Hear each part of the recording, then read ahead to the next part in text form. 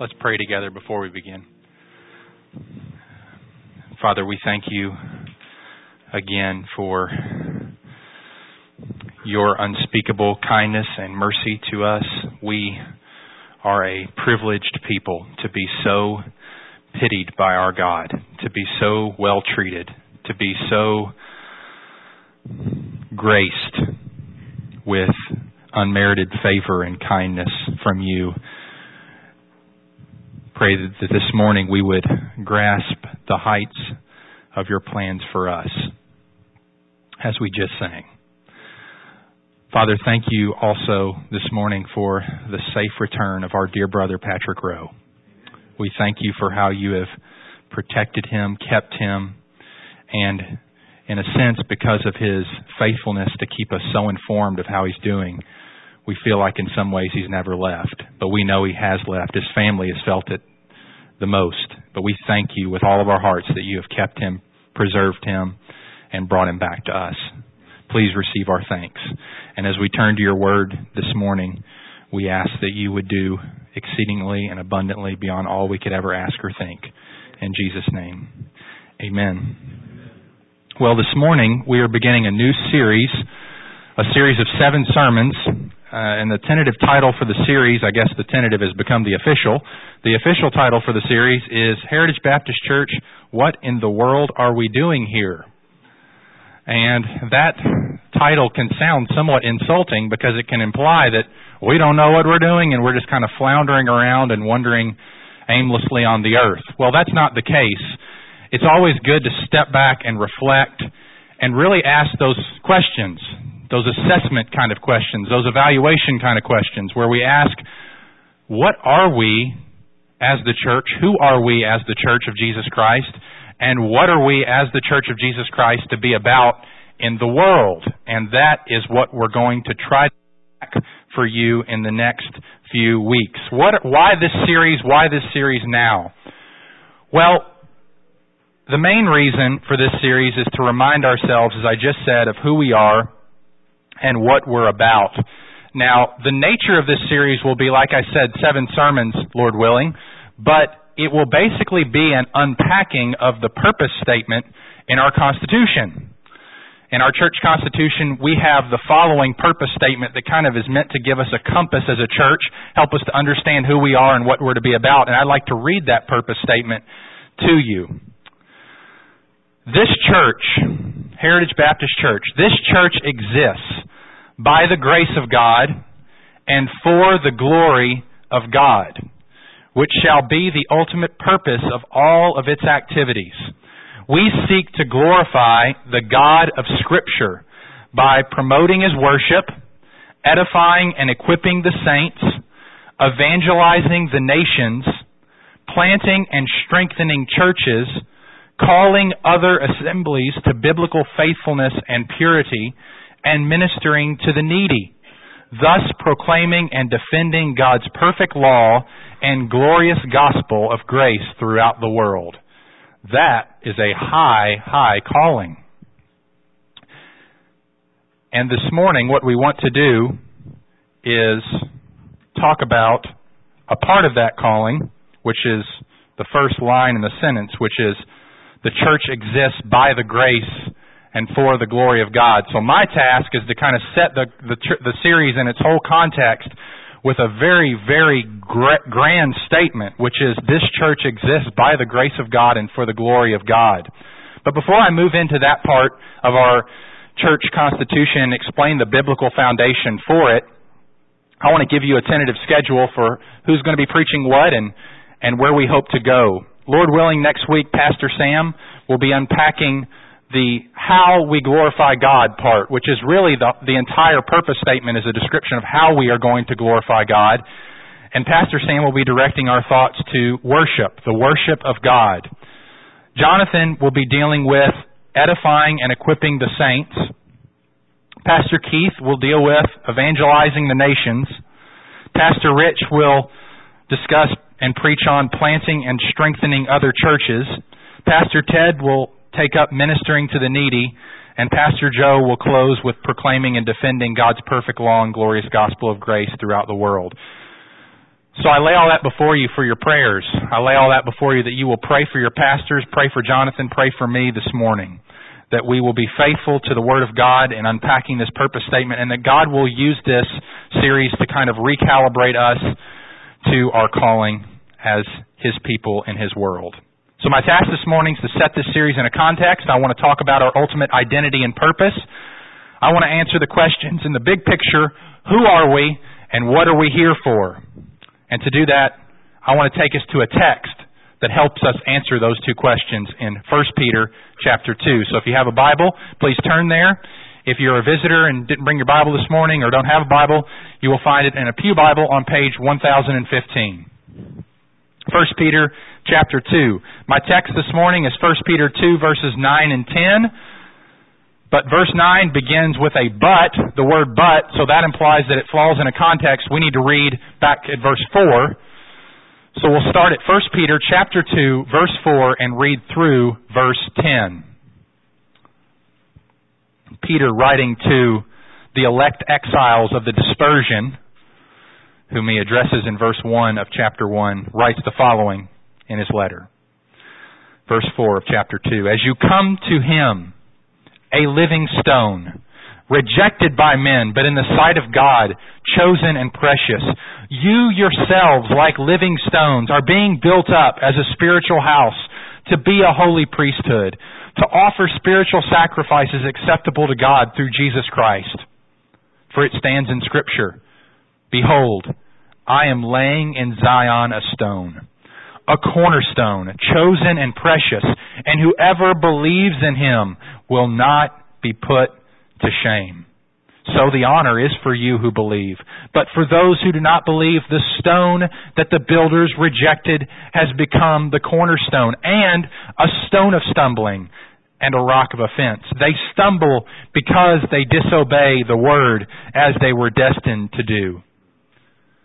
But you are a chosen race, a royal priesthood, a holy nation, a people for His own possession, that you may proclaim the excellencies of Him who called you out of darkness into His marvelous light. Once you were not a people, but now you are God's people. Once you had not received mercy, but now you have received mercy. Well, you see that we exist by the grace of God and for the glory of God right there in verse 9. At the beginning of verse 9, you have the grace of God, but you are a chosen race, a royal priesthood, a holy nation, a people for His own possession. Then you have the reason for the glory of God, that you may proclaim the excellencies of Him who called you out of darkness into His marvelous light. That's what I want to bring our attention to this morning. This church exists by the grace of God and for the glory of God. What is 1 Peter all about? Who is Peter writing to? Peter is writing, as he says in verse 1 of chapter 1, to the elect exiles who are scattered all throughout Asia Minor, Pontus, Galatia, Cappadocia, Asia, Bithynia. He's writing to this ragtag bunch of people who have become a church, that are a part of the church of Jesus Christ. And this is not just a church, but it's a suffering church. 1 Peter is written to Christians who are under great persecution and opposition for their faith. Look at verse 7 of chapter 1. So that the tested genuineness of your faith, more precious than gold that perishes, though it is tested by fire, may be found to result in praise and honor at the revelation of Jesus Christ. These people are enduring intense persecution. It's described as fire. That's not the only place he addresses it. He addresses it many other places throughout the letter. This is a suffering people in the midst of much opposition and persecution. He encourages them, beginning with verse 3 and moving on to the end, really the end of chapter 1, with what God has done for them. The amazing grace that they have received from God. That they should be called the people of God, that they should be brought and rescued out of their sins, and that they should be called into fellowship with Jesus Christ and fellowship with each other. I want to pick up at verse 4 of chapter 2 and kind of walk us through very briefly the context leading up to verse 9. Because as I said just a minute ago, verse 9 begins with the word but. And but, the transition word but, draws us back to what Peter has just been saying in the previous verses. Well, what has he been saying in the previous verses? He's been saying really three things. He's been describing who Jesus is. He's been describing how people respond to Jesus. And under that, how people respond to Jesus, he's been thinking about two categories of people: those who believed in him, those who rejected him. So I want to talk about those things briefly just to set our text in context. We see at the beginning of verse 4 talking about believers. As you come to him, that is present tense, continual coming. As you continually come to him. So that's who Christians are. We are people who, by the grace of God, are coming to him. It's not just we came to him at one point in time, but that presently, every day of our lives, moment by moment, we continually come to him. Now, who's the him? It's Jesus. He's described in verse 4 as a living stone. This points back to Psalm 118, verse 22, which is quoted later in this passage, talking about the cornerstone. The stone that the builders rejected has become the cornerstone. And in Acts 4, Peter quotes this text again and identifies that the fact that Jesus is now this living stone, this cornerstone, by virtue of his resurrection from the dead. So he is a living stone. He is the cornerstone that has been raised from the dead. A living stone. We've come to him. We've come to a living Jesus. We don't come to some dead old teacher. We come to a resurrected Savior who has been made alive by God from the dead and who reigns presently over heaven and earth. As you come to him, a living stone, rejected by men. That's been his testimony down through history. He has been one who, even though he is a living stone, even though people are coming to him, nevertheless, he is by and large rejected by men. But in the sight of God, he is chosen and precious. Jesus means more to God than anything. And he is chosen by God, and he is precious to God. And so he is to his people. You yourselves, verse 5, talking to Christians again, like living stones, are being built up as a spiritual house, to be a holy priesthood, to offer spiritual sacrifices acceptable to God through Jesus Christ. Now this can sound very foreign to us, because this is Old Testament religion here. This is Old Covenant Israel imagery. You have the imagery of a spiritual house and living stones and holy priesthood and spiritual sacrifices. And if we don't understand this, it can gut its significance. It just passes through our minds like this is really no big deal. I don't understand this. This is foreign to me. Well, let me briefly explain. What he's saying is that the Church of Jesus Christ is the temple of God. There is no more temple. There is no more Old Testament sacrificial system, because now the Church of Jesus Christ is that temple. They are priests. There is no priesthood needed anymore. The temple are the priests. The temple is no longer a physical temple. The temple is now a spiritual house made up of living stones. He's mixing metaphors, but what he's saying is the temple is no longer physical and literal and part of the Old Covenant. It's now the Church of Jesus Christ made up of genuine believers who follow Jesus, who are alive and follow him. Living stones following the living stone. For it stands in Scripture, verse 6, Behold, I'm laying in Zion a stone, a cornerstone chosen and precious. That's where Peter gets his idea about Jesus being chosen and precious. Whoever believes in him will not be put to shame. So who is Jesus for Peter and for Christians? Jesus is the living stone. He's the one who's been raised from the dead. He is the one whom God has chosen, whom God is precious to God, and whom Christians are coming to, who are following, who believe in, and who as a result will not be put to shame on the day of judgment. Verse 7, So the honor is for you who believe. And now Peter moves in to those who have rejected him. But for those who do not believe, this is prophecy. This is predicted. This was the reality. Peter quotes now Psalm 118 when he says, The stone that the builders rejected has become the cornerstone, and a stone of stumbling and a rock of offense. Let me say this. The stone that the builders rejected has become the cornerstone. Who's the stone? The stone is Jesus. The builders have rejected Him, but He has become the cornerstone. That is, He is the head of the building. He is the stone that holds up the entire structure. The entire spiritual house is being held. The entire church of Jesus Christ is being held by the cornerstone, by Jesus Himself. This is an unbelievable statement that the rejection of Jesus does nothing to who Jesus really is. People can reject Him and accept Him, and it does not change the fact that He is the cornerstone, that He is chosen and precious, that He is God's appointed mediator, that He is God's appointed Savior. It does absolutely nothing. He has become the cornerstone and a stone of stumbling and a rock of offense. Now, why do people reject Jesus?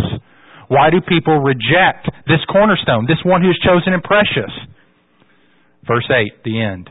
They stumble and they're offended by Him because they disobey the Word.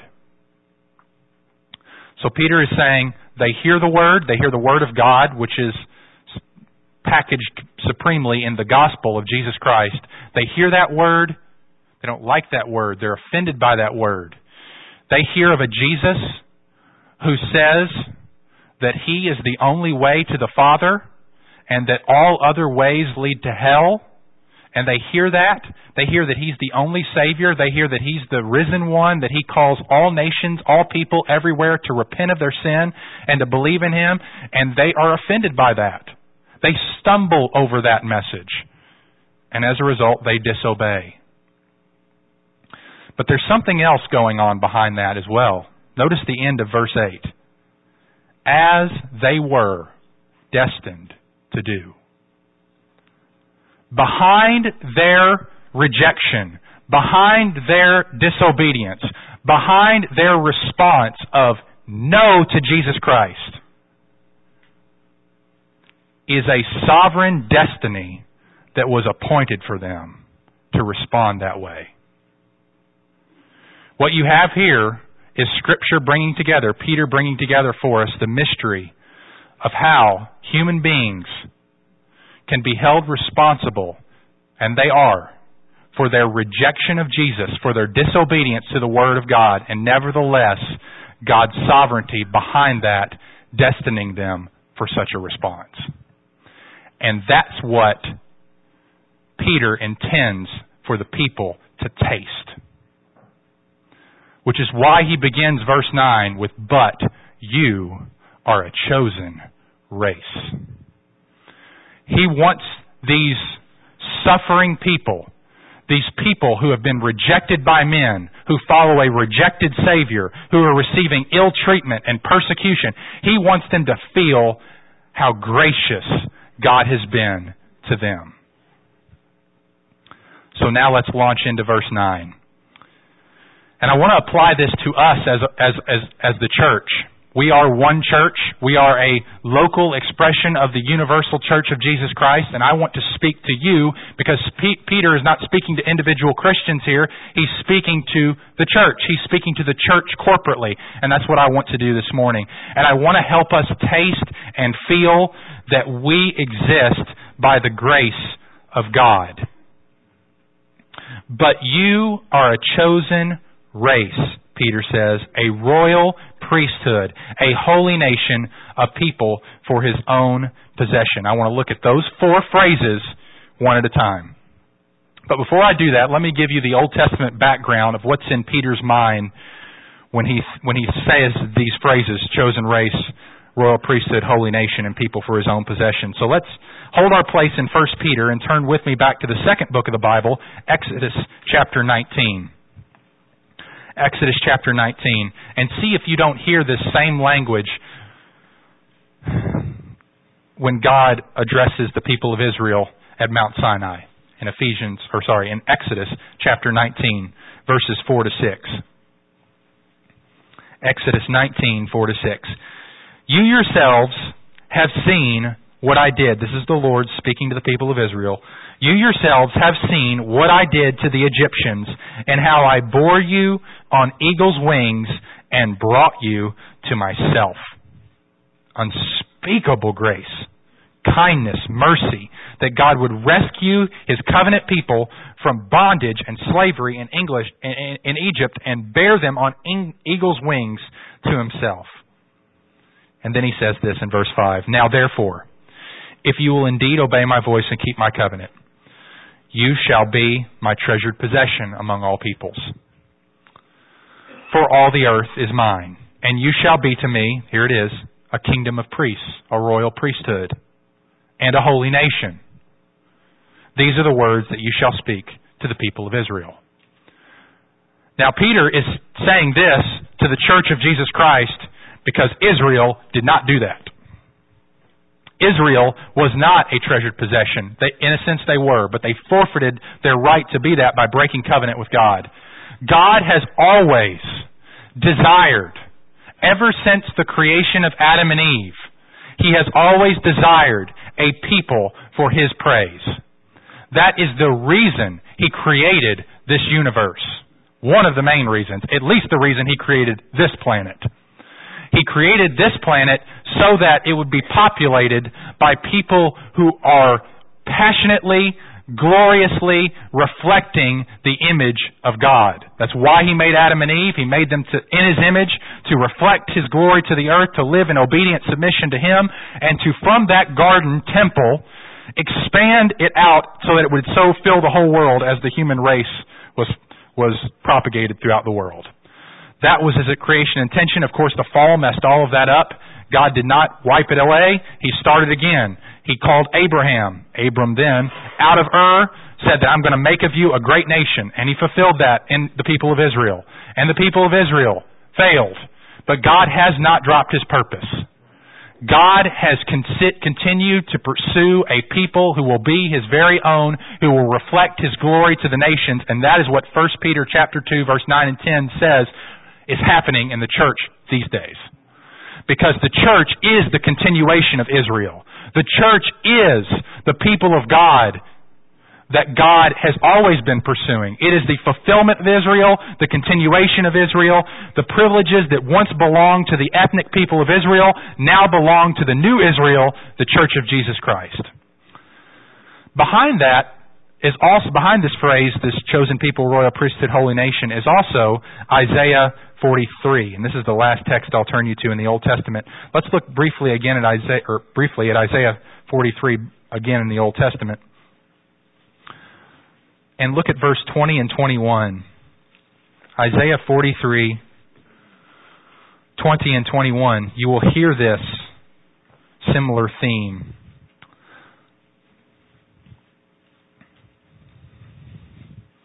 The wild beasts will honor me, the jackals and the ostriches, for I give water in the wilderness, rivers in the desert, to give drink to my chosen people, Israel.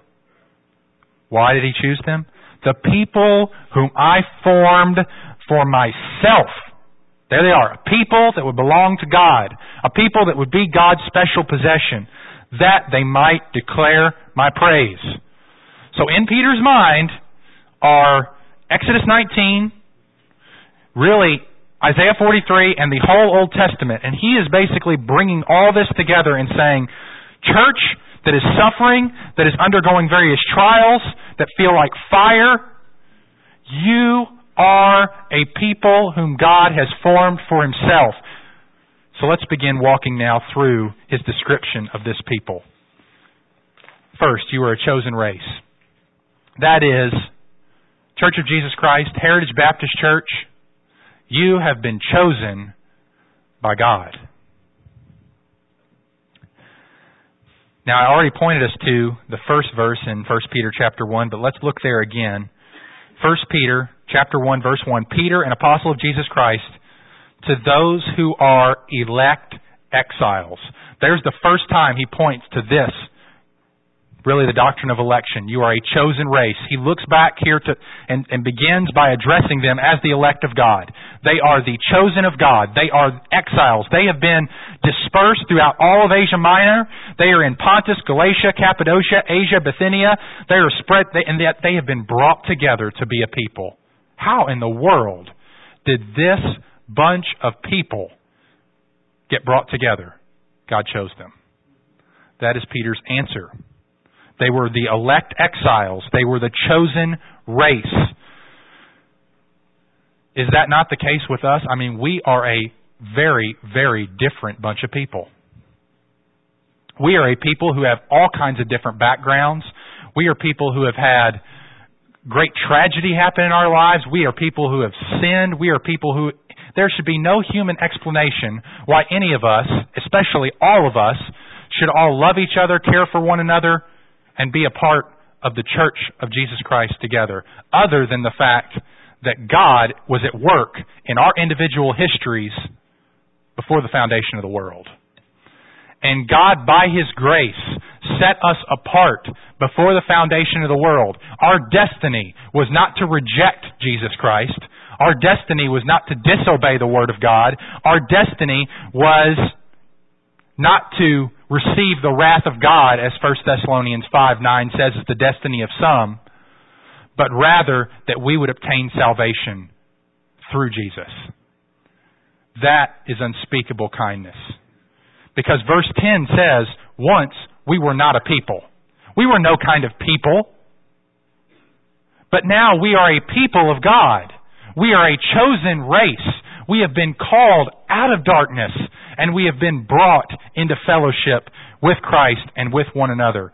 God did not choose us because He knew we were good or that we would be good after conversion, because that can't be, because good works are the fruit of election. John 15:16 says, you did not choose me, I chose you, and I chose you that you would go and bear fruit. Our going and bearing fruit, our living a life of good works and obedience to Jesus is the fruit of our election. It's not the root of it, it's not the cause of it. Nor did God choose us because He foresaw that we would believe and come to Christ. Because faith is the consequence of election. It flows out of election, as Acts 13:48 says. And when the Gentiles heard this, they were glad and glorified the word of the Lord. And as many as who were appointed to eternal life believed. Our faith rested on our previous divine appointment to eternal life. To suppose that election came on the foresight of our faith is to place calling, the call of God, which brings about our faith, before election, which is contrary to the order in which Scripture represents things. Romans chapter 8, verse 30. Moreover, those whom He did predestine, them He also called. And those whom He called, He justified. So election preceded all of that.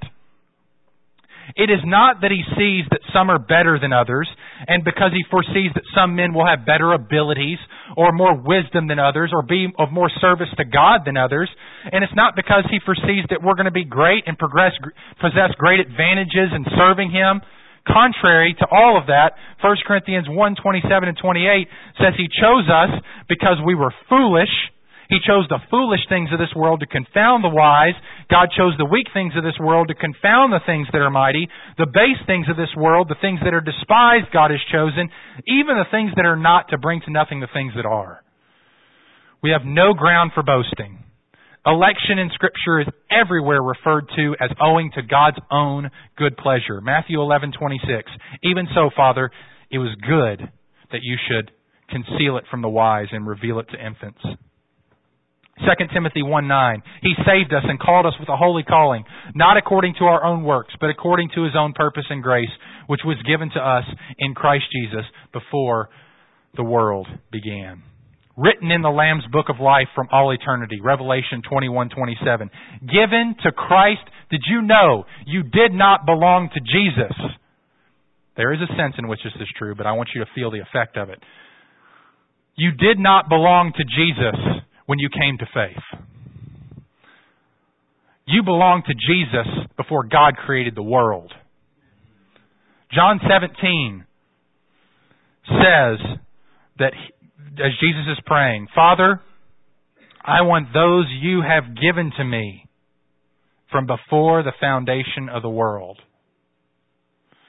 So our election, our choosing, is rooted in the kindness and mercy and pity of God for us. We have no grounds for boasting. There's nothing we can bring to it and say, this was the reason, Lord, that you chose me. We have to say with Isaac Watts, Why was I made to hear your voice and enter while there's room, when thousands make a wretched choice and rather starve than come? 'Twas the same love that spread the feast that sweetly drew us in, that else we had still refused to taste and perished in our sin. It's all owing to God's kindness and mercy. But notice, we're not the only ones who are chosen. I read verses 4 to 8, and we already talked about that Jesus is also chosen. Jesus is, according to verse 4, in the sight of God, chosen and precious. And in the language of verse 6, quoting Isaiah 28:16, a cornerstone, chosen and precious. So this is meant to draw our attention to our union with Christ. Peter is drawing the believer's attention there. He's saying, look, you're a chosen race. God has chosen you. But God has chosen you to be in union with the chosen one, to be in union with the one who is precious to me. Therefore, by virtue of you being in union with Him, you too are precious to me. You are my people. I have chosen you in Christ before the foundation of the world to be my possession. Church, feel that this morning. Feel your privilege. Feel the incomparable mercy that you have received from God. To first of all get a chance to hear the gospel, period, but to actually see it as beautiful and embrace it as true. That is the mercy of God to you. So we are a chosen race, first. Secondly, we have been chosen by God, but we are also accepted with God. We have been chosen by God. We are accepted with God. A royal priesthood. Now, if you notice in verse 5, Peter also describes us as a priesthood when he says, you yourselves, like living stones, are being built up as a spiritual house to be a holy priesthood, to offer spiritual sacrifices acceptable to God through Jesus Christ. You notice that, acceptable to God through Jesus Christ. That's where I'm picking up on the idea of we are accepted with God and we have access to God by virtue of being a royal priesthood. Now this language again is Old Testament. It sounds foreign to us. It's very much not a part of our culture. We don't think of royalty much in our existence. We don't think of priesthood very much. So let me try to help us feel this, what Peter is getting at. When Peter is describing the church as a royal priesthood, he is saying that in the language of Revelation, that God has made us a kingdom of priests to Him. That we are we have not only been brought into that special fellowship that the priests occupied in the Old Testament. Not everyone could be a priest. You had to be chosen by God. You had to be part of a specific tribe. You were called to belong especially to God. You were called to mediate God's glory to people, to offer worship by preparing and offering sacrifices to God. And Peter's picking up on all that imagery, but the main thing that he wants us to feel is that we have been accepted by God and exalted to a place of unparalleled privilege. It's not just that we've been chosen and saved and rescued from damnation, but it's that we have been exalted to a position of great privilege. Because we are not only priests, we are not only have been called into special relationship and access to God, but we are a kingdom of priests. We are a royal priesthood that has been called into fellowship with God. This is unbelievable mercy. To be a royal priesthood, to belong especially to God, to be accepted, to find acceptance with God, and to have access to God. And this is all of God's doing. And we as a priesthood offer Him acceptable worship through Jesus Christ. Thirdly, we are a holy nation. We are a holy nation. That is, we are a people separated for God. So we have been chosen by God. We're a chosen race. We are accepted and have access to God. We are a royal priesthood. And we are separated for God, a holy nation. This is what God has always wanted. God has desired a people who would be holy, that is, set apart for Him. He's desired a group of people, a collection of people who would be set apart for Him. Holy, that's literally what he's talking about here.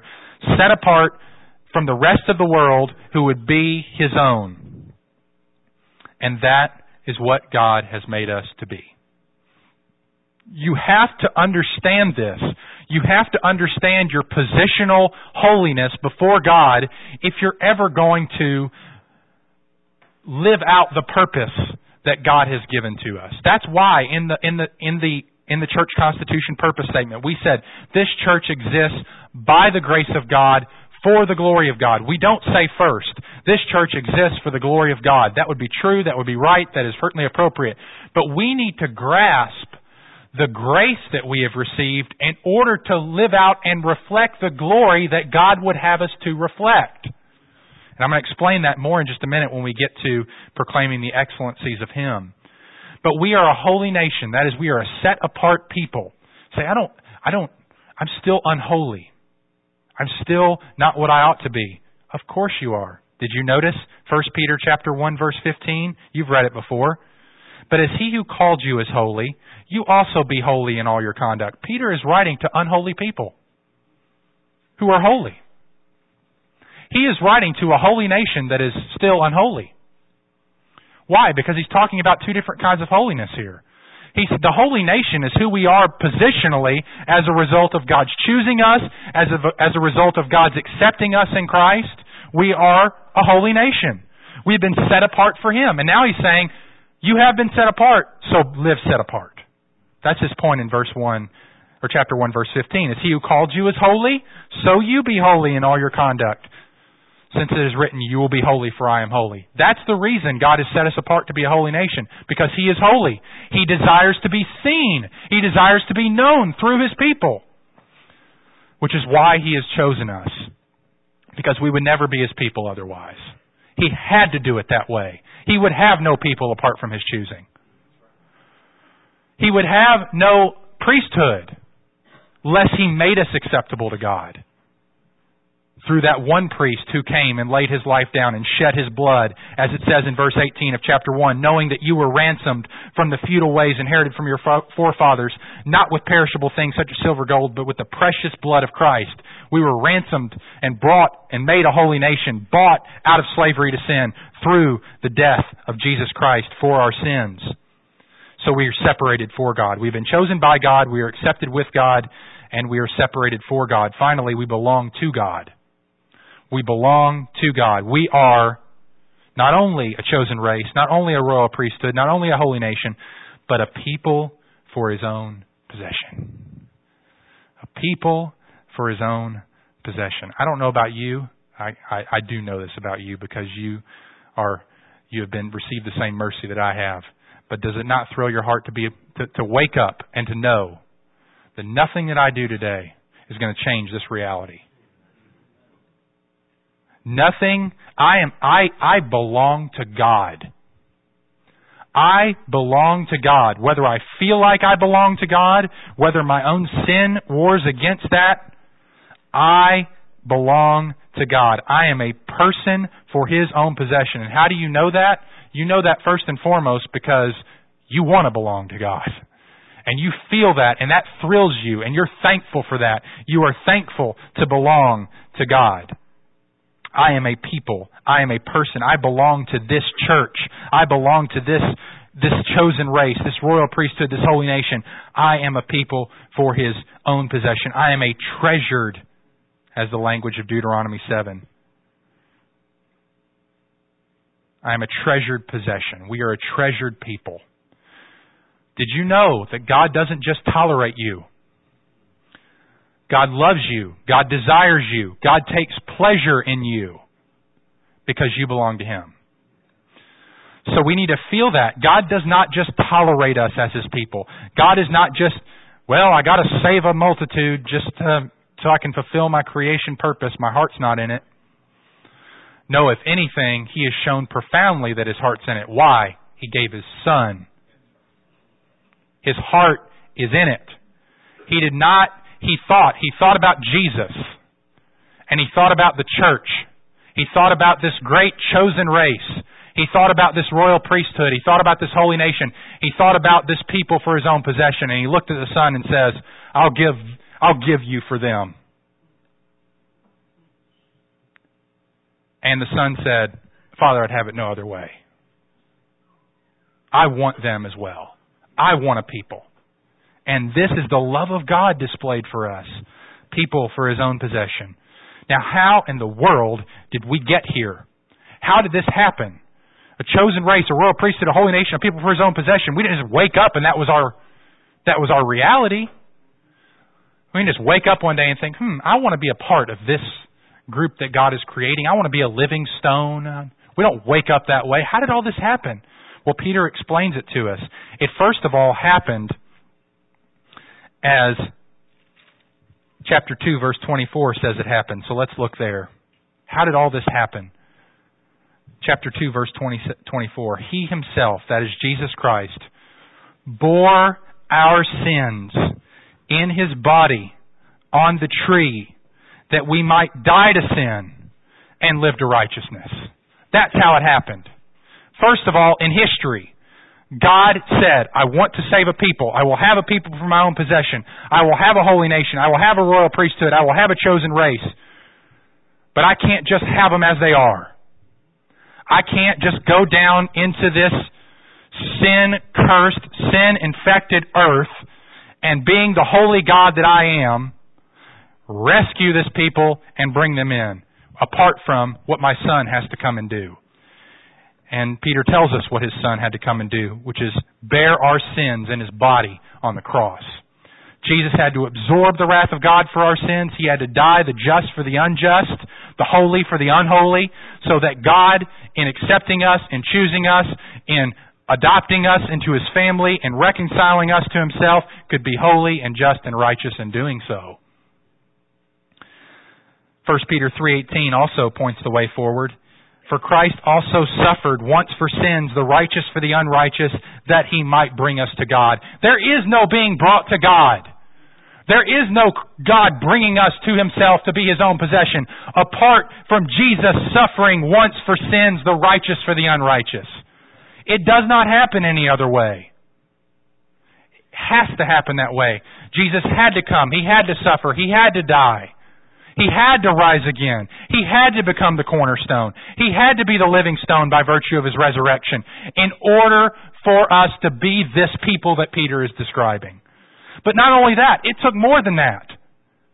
Yes, it took even more than that, because we wouldn't have believed it. We wouldn't have received Him. This one who's been rejected by men. This one who's been despised. And in chapter 1, verse 22, Peter tells us how it all happened for us. Having purified your souls by your obedience to the truth, for a sincere brotherly love, love one another earnestly from a pure heart. So, our souls get purified by our obedience to the truth. By our receiving of the Word of God, we are cleansed. But, verse 23, there's something going on behind that caused us to be obedient to the truth, that caused us to have our souls purified through the obedience to the truth. What's behind it? Since you've been born again. Behind that is the call of God, the regeneration of our souls. Not of perishable seed, but of imperishable, through the living and abiding Word of God. Verse 25, and this Word is the good news that's preached to you. Here's how Peter's thinking of it. He says, this good news, this gospel came to you. You would have rejected it. Had not this gospel, He bore our sins in His body on the tree. He died the righteous for the unrighteous. This good word that was preached was accompanied by saving power from God that caused you to believe it, be born again, caused you to be regenerated so that you would have faith and trust and obey and follow this truth. That's what's behind all of it. He says it in verse 9 as well, that you may proclaim the excellence of Him who called you out of darkness into His marvelous light. There it is. We've been called out of darkness. We've been born again through the living and abiding Word of God. The Word of God came to us and was the means by which we were born again. It was the means that God used to bring us to Himself. We heard the gospel. We heard this message about Jesus. And because of God's work in our lives, both prior to our existence and in our present history, brought us savingly to Christ through receiving that message, believing that message, and embracing that message, and the Christ that is offered in it. Now, finally, we exist by the grace of God. We have been called to be the people of grace. Why? So that, verse 9, you may proclaim the excellencies of Him who called you out of darkness into His marvelous light. Now, I just want us to feel that the excellencies that we are to proclaim are gospel excellencies. We are fundamentally to be a people who are known and proclaim the. It's certainly not limited to this, but Peter wants a flavor here to be characteristic of this people. He wants us to have that when people see us and interact with us, they see a humble people. They see a people who sense their great privilege, not their great strength. God does not want a strong people in the sense of who are proud of their accomplishments and who tout their obedience. He does not want people to interact with us and first of all hear about us, how moral we are, and how well we live, and how ordered our families are. He does not want that flavor first. The flavor He wants first is mercy. These people have received mercy. They have been called out of darkness. They have been brought into light. They are a chosen people, not of their own. He wants the gospel to flavor that. So my plea and my prayer is that the gospel would become and increasingly become the center of our church. So that these excellencies, these are the excellencies that God wants to be known for. He wants to be known as this God who does these kind of things for people. That's the excellencies He wants to know. Now, does He want all of His glorious excellencies to be known? Yes. But all of His glorious excellencies are supremely seen here, in the mercy that He gives to an undeserving people. And that's why we have to bathe ourselves in these reminders, so that we don't, as we start thinking about the rest of this series, we don't start thinking, oh, worship, we're doing that. Oh, edifying the saints, we're doing that. Oh, we're just checklist stuff. No, the whole context in which we're to hear the purpose for our existence is the gospel, grace, love, mercy, pity, compassion. That's the way we're to live. That's the way that is the life that God would call us to enjoy. Is a pitied existence, a loved existence. We are the people of God. We've received mercy. We should reflect that to the world.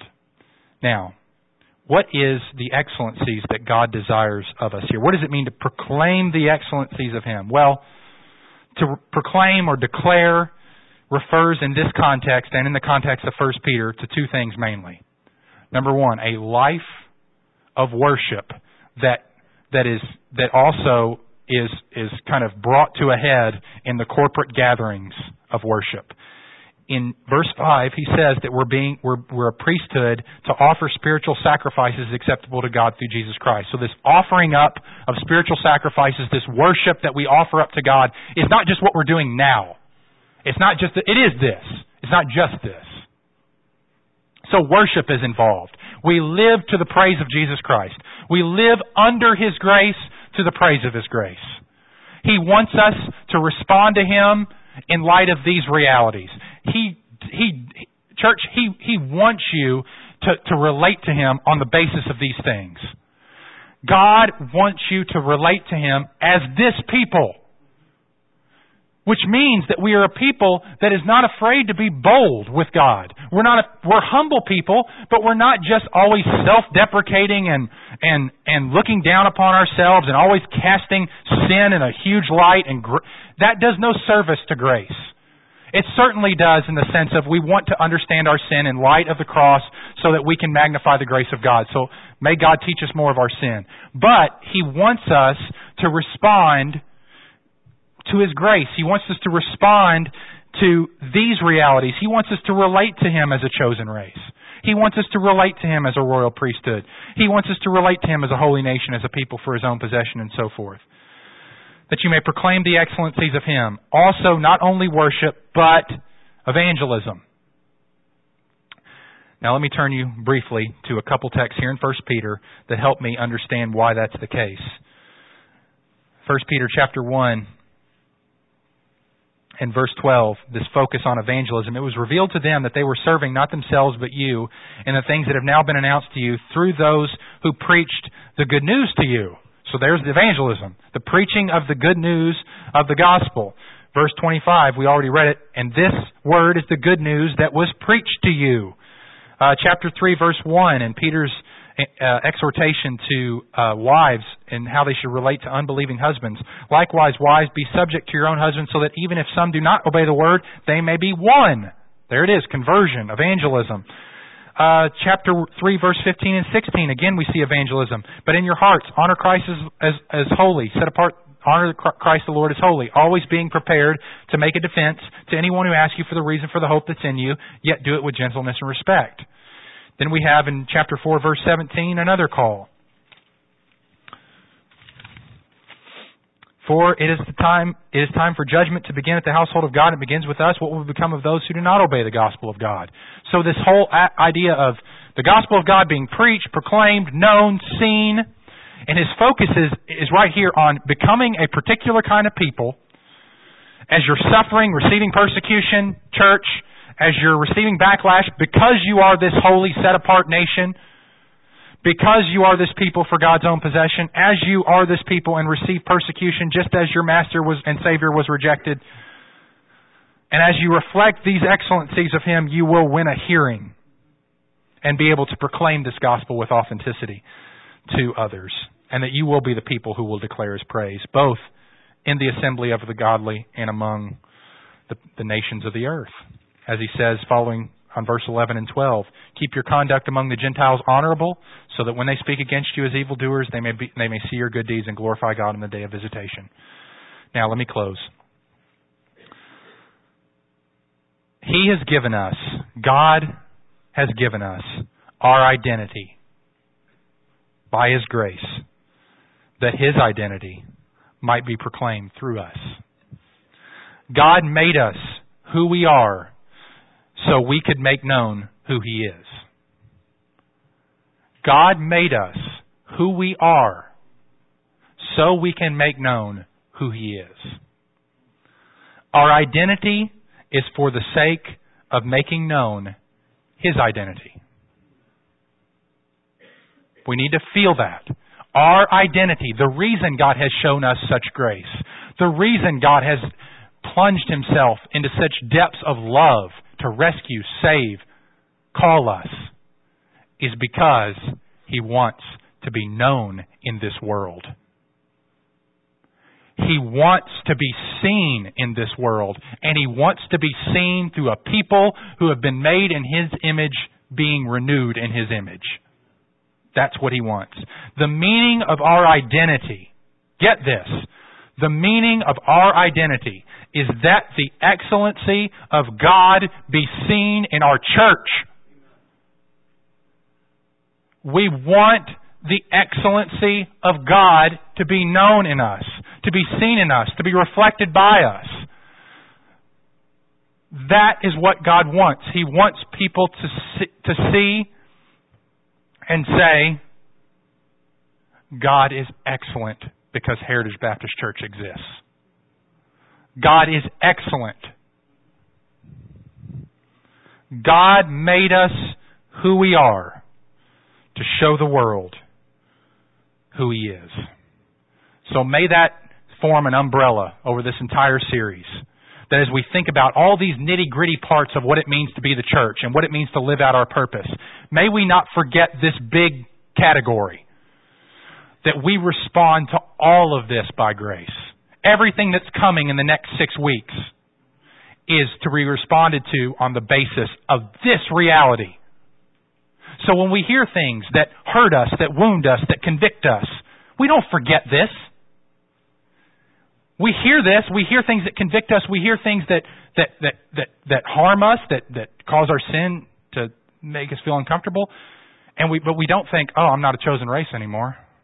I'm not a people for His own. He's ministering to us because we are that. So hear all this in light of don't come in here, remind yourself, Remind yourself throughout this week, I'm a chosen race. I belong to a holy people. I belong to the people that God is owning, that God has owned, that God has bought with the blood of His own Son.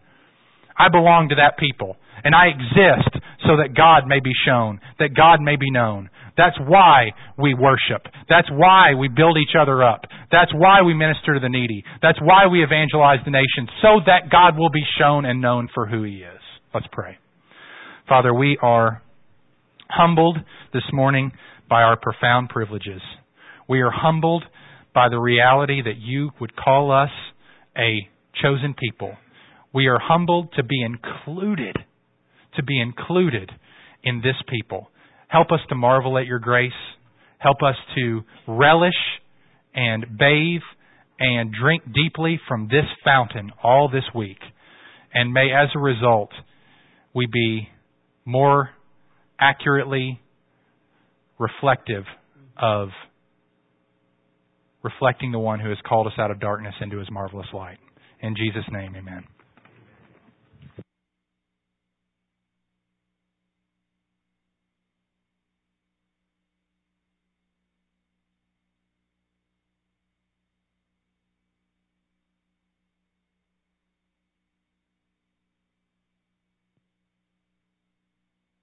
With CISA, we will forego the induction till tonight. My understanding is that she's still going to be with us tonight, right? Very good. I hope you won't know that we're not getting our sermonic material from our Constitution. Our Constitution is getting its wisdom from the Scriptures. And that's why we spend all this time, this precious time in 1 Peter chapter 2 today. What would it be like if at the end of 2010, the saints of Heritage Baptist Church made tremendous progress in proclaiming the excellencies of our Savior? I'm sure Mark is right. I'm sure that many more people would be attracted to our Savior and interested in our gospel. May the Lord grant us that. In fact, I'm going to leave you with this benediction, my own words, but based upon the Word of God. May I give a benediction to you who are unbelievers? May God grant you the grace to be called out of darkness. May God enable you to become a part of that royal priesthood, that holy nation, that people of His own possession. And for those of us who have experienced that, may God give us the grace we need to better proclaim the excellencies of our Savior. God bless you.